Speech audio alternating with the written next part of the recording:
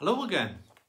It's been a little while, but here we have day 1 of 21 with a slight gap between, we're on day 9 of 21 with a slight gap of about a month between day 8 and day 9. So I've had a cough, not the thing we can't talk about, but a cough, and so everything's, instead of chatting to you, I would have been coughing and I would do an interpretive dance. But so this is all about what's the point of letting go?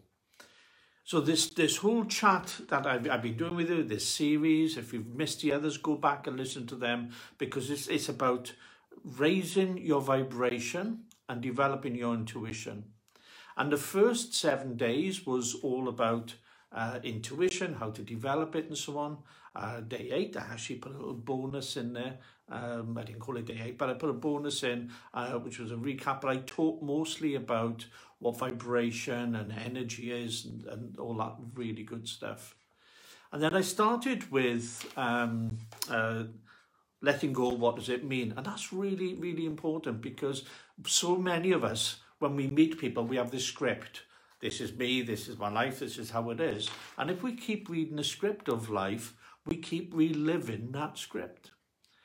And the whole purpose of letting go is to allow us to bring into our life some more wonderful love, experiences, opportunities, whatever it is that you're particularly looking for yourself. I wanted to think about one of those drawers in the house where it's jam-packed. You've got all sorts of stuff in there. You've got like the menus that come through the post. You open it, you've got another thing to put in. If that's your life, then it makes sense to declutter that. And at some point then you can access what you need. And from a metaphysical point of view, this is what I'm talking about. I'm talking about letting go of some of the pain, the hurt, the anger, the resentment, the guilt, and just finding a way to do some of that. If you need help, contact me. There's my contact details down the bottom, and I can help with that. That's one of the specialist things that I do. So I want to just tell you an old story. The old story is a farmer was going past his friend's house, another farmer, and lying on the porch was the farmer's dog. And as they're having a conversation, the two friends are having a conversation, every now and again the dog would let off a little yelp.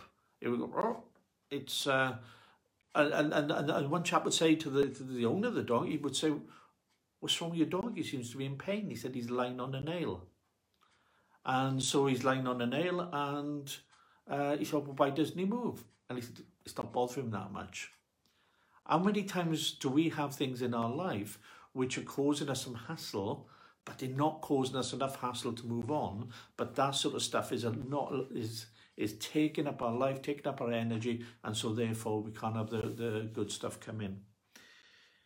So what we want to do is we want to create a good space in our life. We want to create space for more love to come in, more opportunity, more friendship, whatever it is that you would like bringing into your life.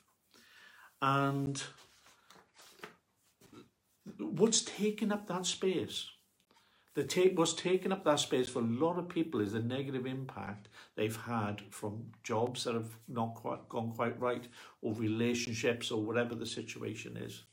And this is going to be quite a very brief one. I'm coming to the end. This is just very brief. So look at your life, look at what's not serving you, and just make a little note of thinking, do you know what? I have had this going on in my life. It's quite annoying, whether it's an old friendship has outserved its purpose, whatever it might be. If you're struggling in a relationship, if something isn't quite working. And I talk to people who hate their jobs. And I'm saying, okay, well, you know, what are you going to do? They say, well, I can't leave it. I've got to pay the bills. I'm saying, wonderful. But what would you do if you went in tomorrow, and when you went in tomorrow, you were sacked, you was fired? And they said, well, I'll find another job. And brilliant. And I've been telling people this for quite a while. And yesterday I just heard somebody else giving the same advice on the podcast.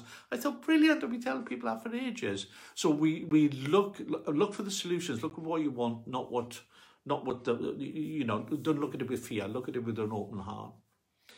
So I'm Mike. I'm going to be carrying on with this series. If you want to contact me, you can find me at wellbeingcentrewales.co.uk. And if you want to follow me on Insta or Facebook or whatever you want, and just search for Wellbeing Centre Wales and reach out, because as a spiritual mentor, I can help you with what you've got going on. And if I can't, I'd either point you in a direction of somebody else, or I'll say, sorry, can't help you. Because part of what I do is being honest and being honest with people. Have a beautiful day, and much love to you all. Take it easy. Ta-ra.